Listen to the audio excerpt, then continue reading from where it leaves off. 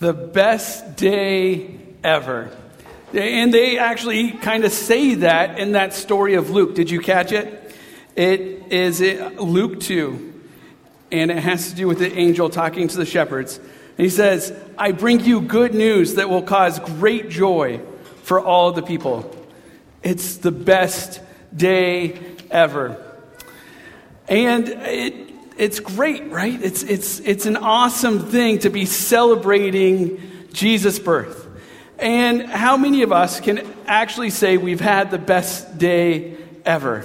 Like in our lives, not today, but at some point, right? Some of us can say, yes, we've had the best day ever. And I'm going to guess there's a few people here that are under the age of 5.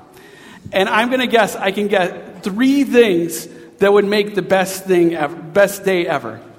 Number 1, sugar. Yes? You combine sugar with important people like parents and grandparents. Yes? And then you add on top of that gifts, right? You have those 3 things, and it's kind of like the best day ever. Did you know that gift giving, when we celebrate people around us, has been around for a long, long time? And one thing that we know about is that there was some wise men. There was these 3 guys who gave gifts. There was probably more people with them, but 3 people gave Jesus gifts when he was born. And they were gold, frankincense, and myrrh. And for us today, we don't think much about those 3 gifts. But if you were going to go to a newborn and give a gift, what kind of things would you give? A blanket or some diapers or maybe a stuffed animal? These are over-the-top gifts, okay? This is over and above. They were expecting to see a king. And they had been guided by a supernatural thing, a star, something that was beyond the universe, shining down in Bethlehem, guiding them there. And so that they brought this over and above kind of gift. For us today, this looks like something like this. For Christmas, if you're like Legos, I do, you're expecting to get a little set, right? Maybe 1,000 pieces. But somehow, in some way, under the tree is the new ultimate Millennium Falcon. It isn't 1,000 pieces, it's 7,500 pieces and takes 20 hours of professional builders to put together. That's over and above, right? And how amazing is that? And then we go to our own lives, and we think about the gifts that we give, and the people that we love, and that we give gifts and we receive gifts from. And I know for many of the adults that are here, there are people in your lives who are kind of like, I should give a gift to them, but I'm not sure about it.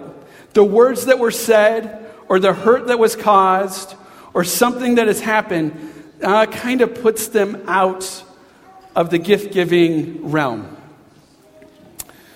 Well, you know what? If we go back to our skit and Billy and his dad, they were talking about a gift that it's not about who you are, what you've done, but it's for everyone, right? They were talking about Jesus. And so, thank goodness, Jesus doesn't say, you know what, some of you are good enough, and some of you, well, you've done some things.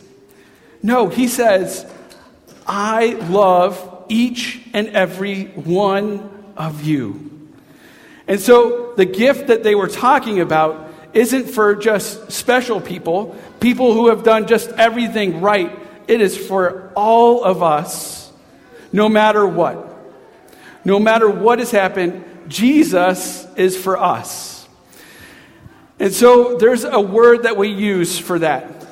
That means a free gift that we don't deserve. And that word is grace. Grace. And grace means this. That because of Jesus, we can say these words. I am loved I am forgiven, and I have hope. No matter what. And that goes for all of us, from really little to really aged, right? So some of us fall in the middle of that. But all of us are covered in God's grace.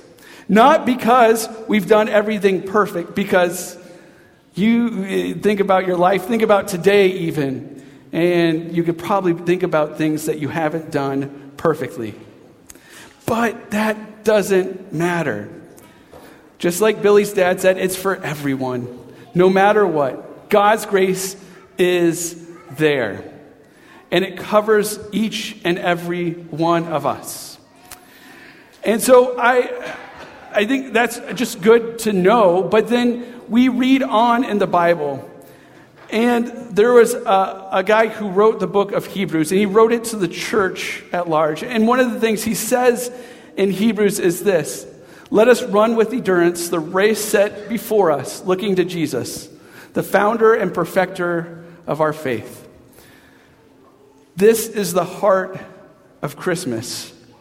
That it's not about us and what we've done or what we give or what we receive, but it's about Jesus. And Jesus gave a gift to us.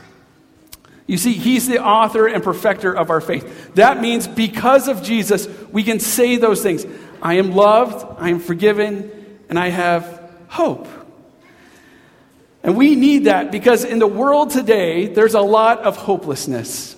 There's a lot of chaos. There's a lot of times where you might go into work or school or wherever you're going, and it just seems like craziness.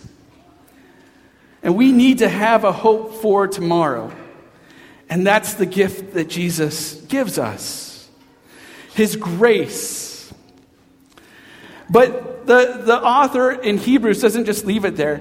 He talks about running with endurance the race that's set before us. Our race is everyday life. Everyday life.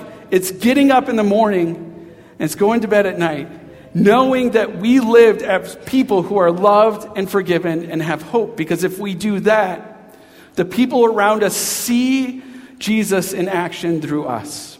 They see the free gift that was given to us. They say, yes, we could grab that too. That gift's for us.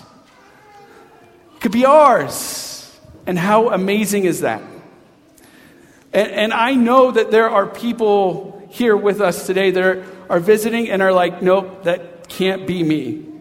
I can't claim that gift. I've done too many things. You don't know my history. You don't know my past. No, I don't. But Jesus does. And he still gives it. And I think we can all sit there at some point in our lives and say that. We don't deserve this. But you know what? It's given anyway. It is a free gift of grace to all of us. And if you're sitting here and you're like, I'm not sure about that, let's have coffee or lunch, and I'd love to talk to you about Jesus. And if you are here and you're like, yes, Jesus, grace, we get it, I am loved, I am forgiven, and I have hope, that is awesome.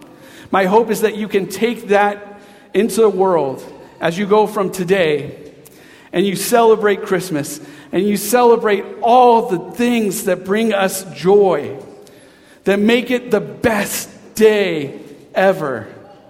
And you can take those things into the world next week, into next year, and beyond, so that you can be a light of Jesus to the people around you.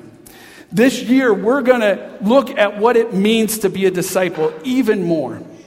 And my hope is that you'll go on that journey with us as a church, because we want to be a people who are following Jesus and living it out every day, living out his gift of grace. Amen? Amen.